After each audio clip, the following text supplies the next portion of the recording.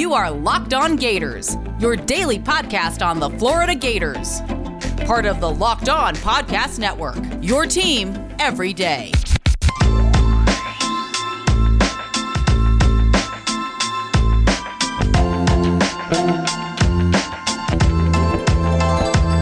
Hello and welcome to another episode of Locked On Gators, part of the Locked On Podcast Network, your team every day.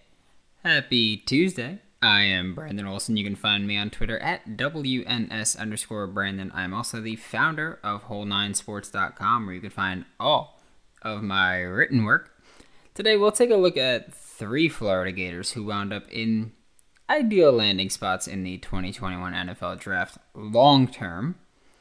We'll see some NBA Florida Gators and how they're shaping up for the playoffs, and we'll wrap up by talking about how the Gators softball team wound up in the SEC tournament and where they placed for the tournament going into the Women's College World Series.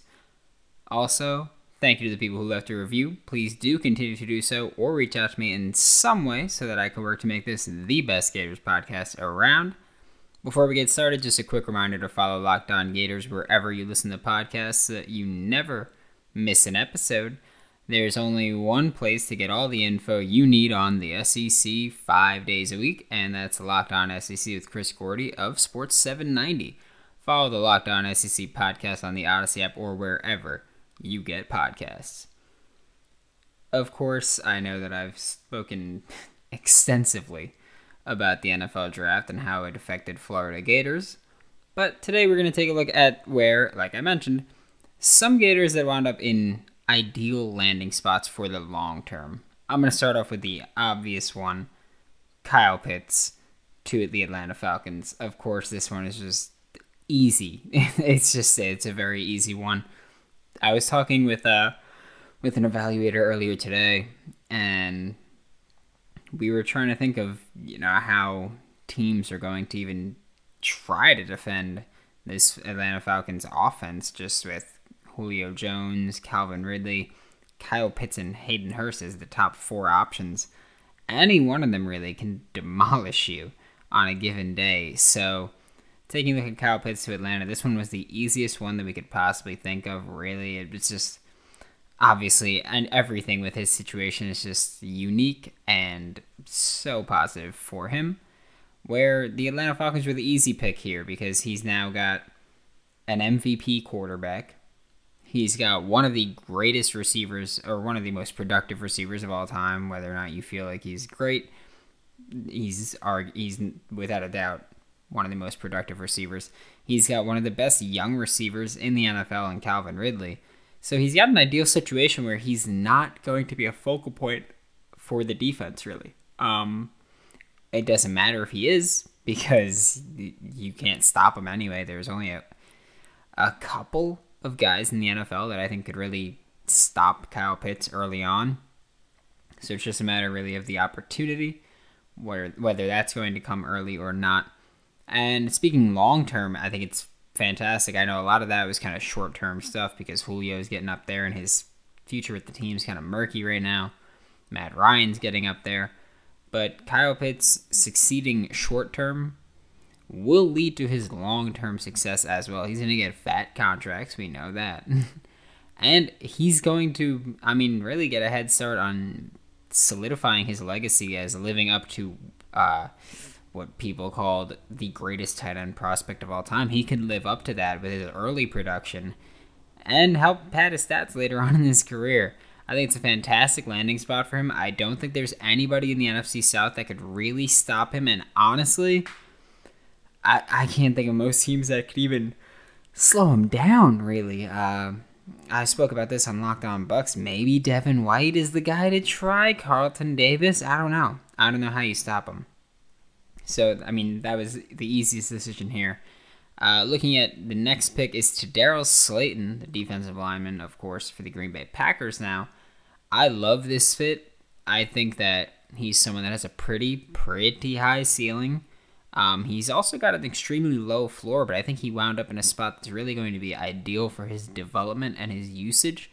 Early on, he's not going to be a guy, or he's likely not going to be a guy where he's asked to do a ton of things for this defense, which is fantastic for him because right now, bit of a one-trick pony. He's shown that he could develop into a legit player and a legit contributor, but he's got a lot of that development to do. He's shown flashes, and flashes just aren't good enough to maintain success in the NFL.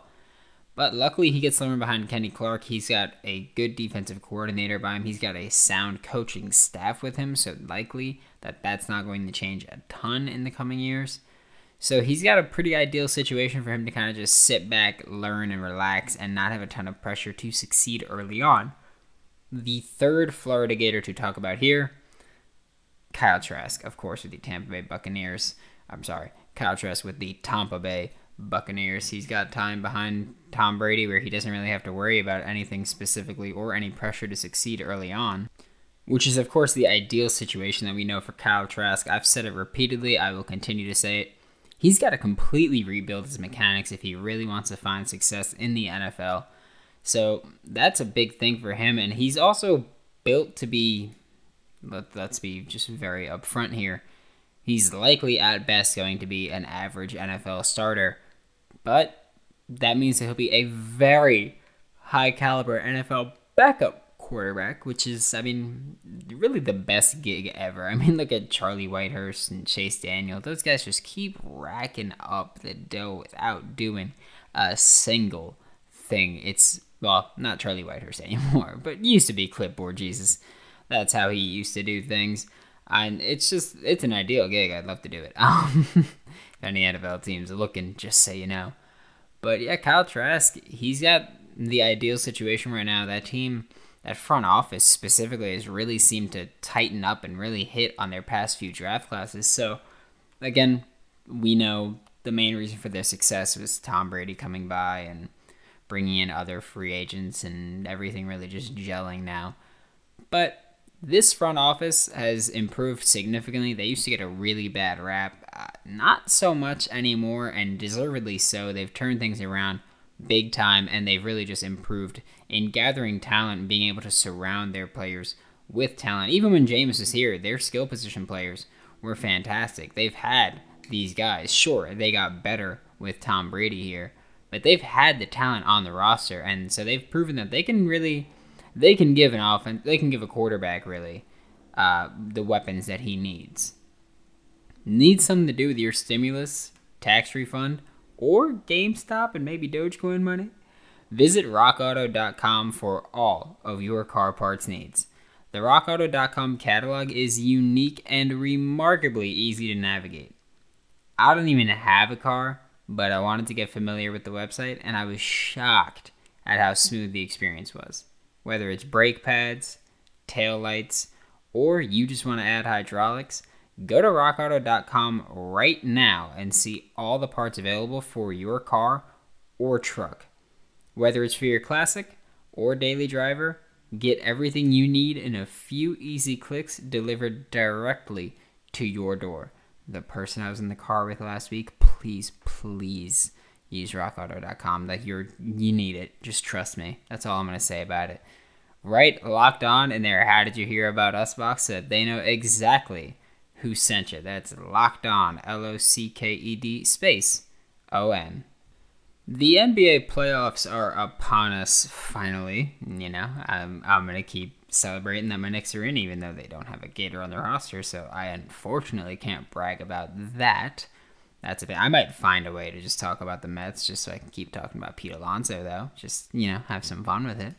But with the Gators in the playoffs, we've got Bradley Beal, Dorian Finney-Smith, Chris Chiozza, and Udonis Haslem. I'll start off with Udonis Haslem, I guess, because he's the most fun one to talk about right now. It's very quick.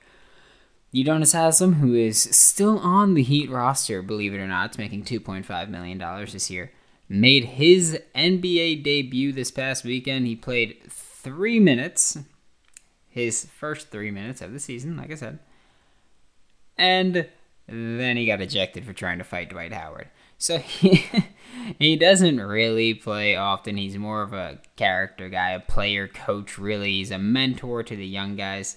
But the Heat take on the Bucks this first round of the playoffs, really. And again, Udonis Haslem's likely not going to play at all, but it was a fun story to talk about that he finally played this week. Again, he's not playing because he knows he's not going to play. It's not like, it's not like he's like, oh yeah, like he's not good enough. He probably is good enough to get some playing time, but his role is as a player coach or as a mentor. So that's why he's still getting paid by the Heat. So yeah, he's not going to play against the Bucks really. Chris Chiozza for the Nets, 2 seed, so they're going to play against one of the play-in teams, which is like this new complex process that I kind of really hate for the NBA. Not to be a boomer, it's just I think it's way more difficult, and I don't think that 2/3 of the league should make it to the playoffs. Really, that's my thing. Chris Chiozza, he's the backup point guard for the Nets, but he hasn't really played because he had hand surgery in April, so he hasn't played since then. Maybe we'll see him at some point in the playoffs, depending on how deep of a run the Nets can make, but at this point, no idea, really. Dorian Finney-Smith is the third of 4 Gators that we're going to talk about. Of course, I saved literally the best for last. But Dorian Finney-Smith, the starting forward for the Dallas Mavericks, taking on the Los Angeles Clippers in the first round. So this should be a fun series. I've liked when they've matched up so far earlier this year. It's just fun. I mean, granted, I get to watch Luka, so Luka is just an awesome player. Really, he's so entertaining. But this is not Locked On Mavs. That's Nick's job. So I'm gonna stray away from that one. But yeah, looking forward to seeing Dorian Finney-Smith really get to play in the playoffs again. He's just someone that he's been a grinder. He's someone who likes to get down and dirty with it. He's a solid defender, and I love getting to see him play, of course. So playoffs, fun stuff. He's playing power forward, of course. He's undersized because everything is small ball. So that's fun. He had a solid year, almost 10 points per game. He had his career high. So yay him. But yeah, he's not going to be really. If they make it to the finals and they win it somehow, he's not going to be a finals MVP. We'll say that. He's not a star. But starter, plays valuable time, plays valuable minutes, and contributes. So, yay for him. We spoke about the play-in a little bit, which, like I said, I hate. But in this case, I love it because Bradley Beal is getting the benefit of it. He is with the Washington Wizards. They have their play-in game tonight versus the Boston Celtics at 9 p.m.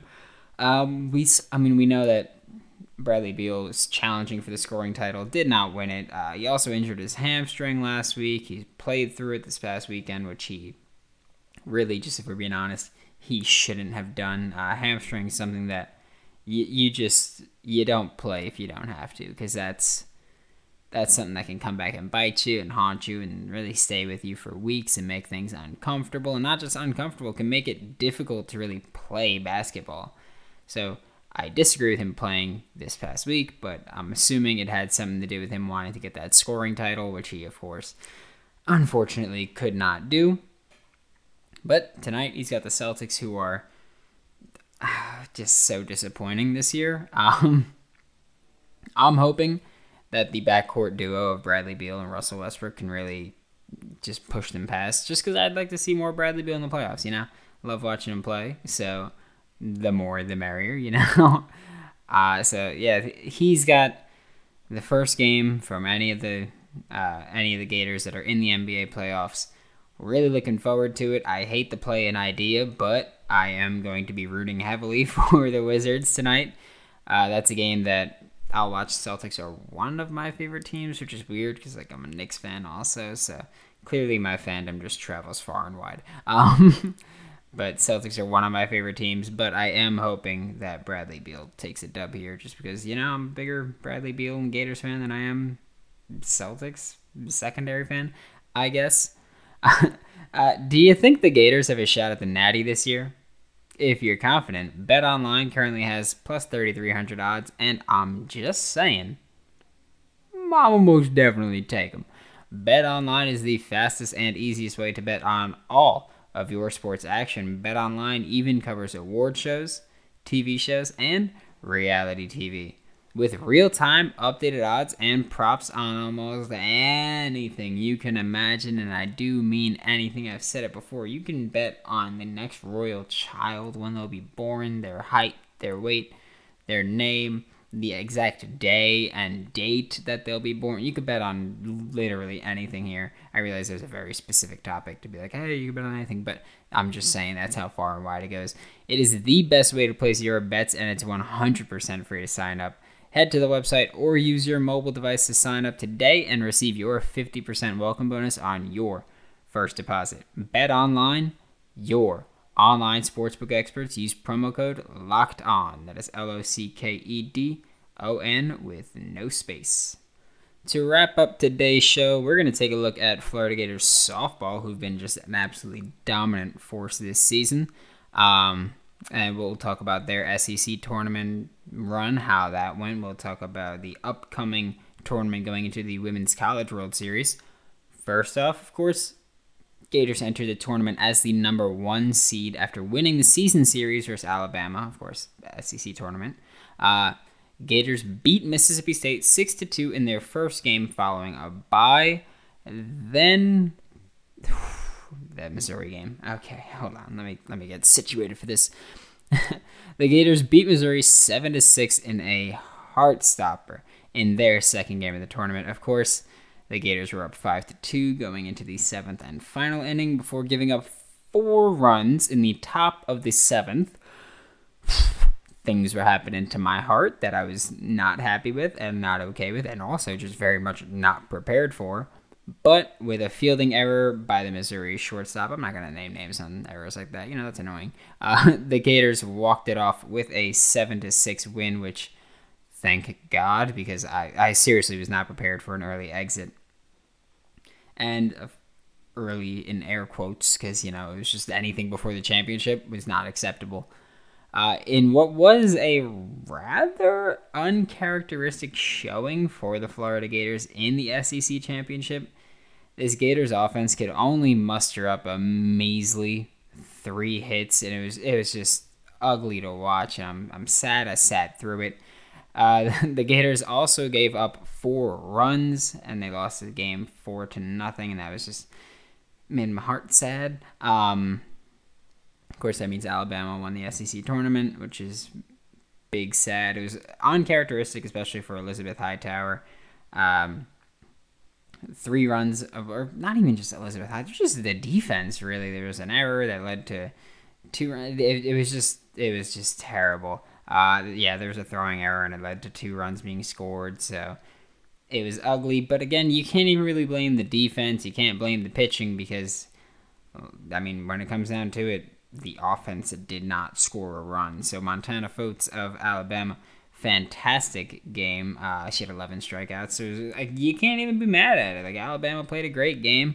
Florida didn't. That's really what it comes down to. Florida didn't play terrible, but an error here and there. But of course, means nothing because didn't score a single run. So you could have committed 400 errors. It doesn't matter if you don't score a single run. You can't complain about it. So it was a rough one, and it was sad to see because, you hate when Alabama wins things. They don't deserve anything good, really. But that was how the SEC tournament ended for the Florida Gators and for everybody, really, because Alabama won it. Of course, this means that Florida couldn't three-peat, which, of course, last year canceled, so 2018-19. But, of course, we have every single expectation that next year, Florida Gators, SEC championship, right back in the mix. No, never. That will never change. That will always be the expectation. The season isn't over, of course. The Gators are the number 4 seed in the tournament, where the winners go to the Women's College World Series.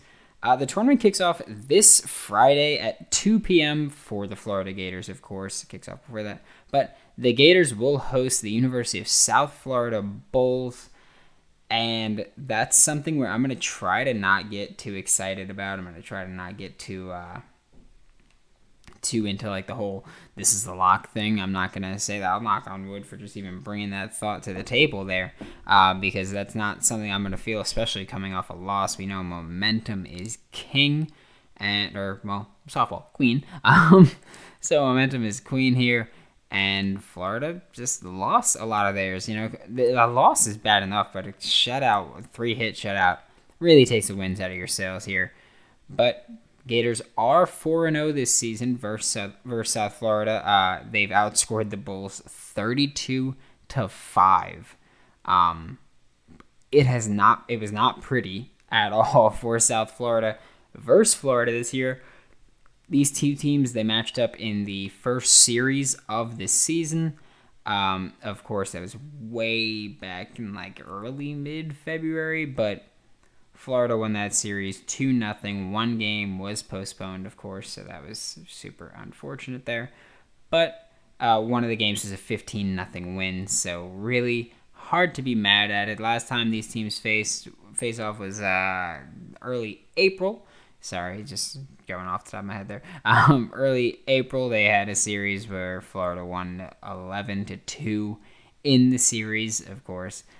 So it was just Florida.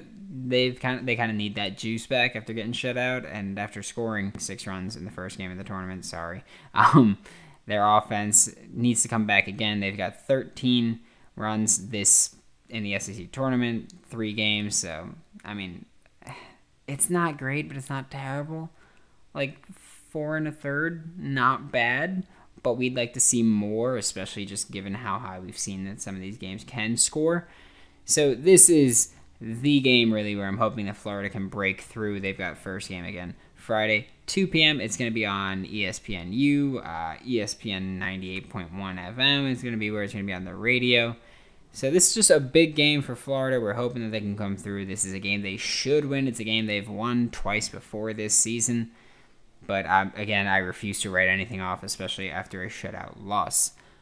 That about does it for today's episode of Locked On Gators. Join me tomorrow as we'll talk about a certain Florida tight end that could be a sneaky contributor in the 2021 NFL season. Once again, my name is Brandon Olson. You can find me on Twitter at WNS_Brandon. You can find all of my written work with Whole 9 Sports. That is WHOLENINE Sports. Be sure to check out Locked On Giants, hosted by Patricia Traina, part of the Locked On Podcast Network. You'll be able to hear plenty about recently drafted Gator Kadarius Toney, and maybe you'll get to hear a little bit about Gators UDFA offensive lineman Brett Hagee. Today on the Locked On Today podcast, how worried should Lakers fans be about their road back to the finals? That's the cue of the day. The A of the day is very, yeah, you should be worried about that. Get more of these sports news you need in less time with the Locked On Today podcast. Follow the Locked On Today podcast on the Odyssey app or wherever you get podcasts.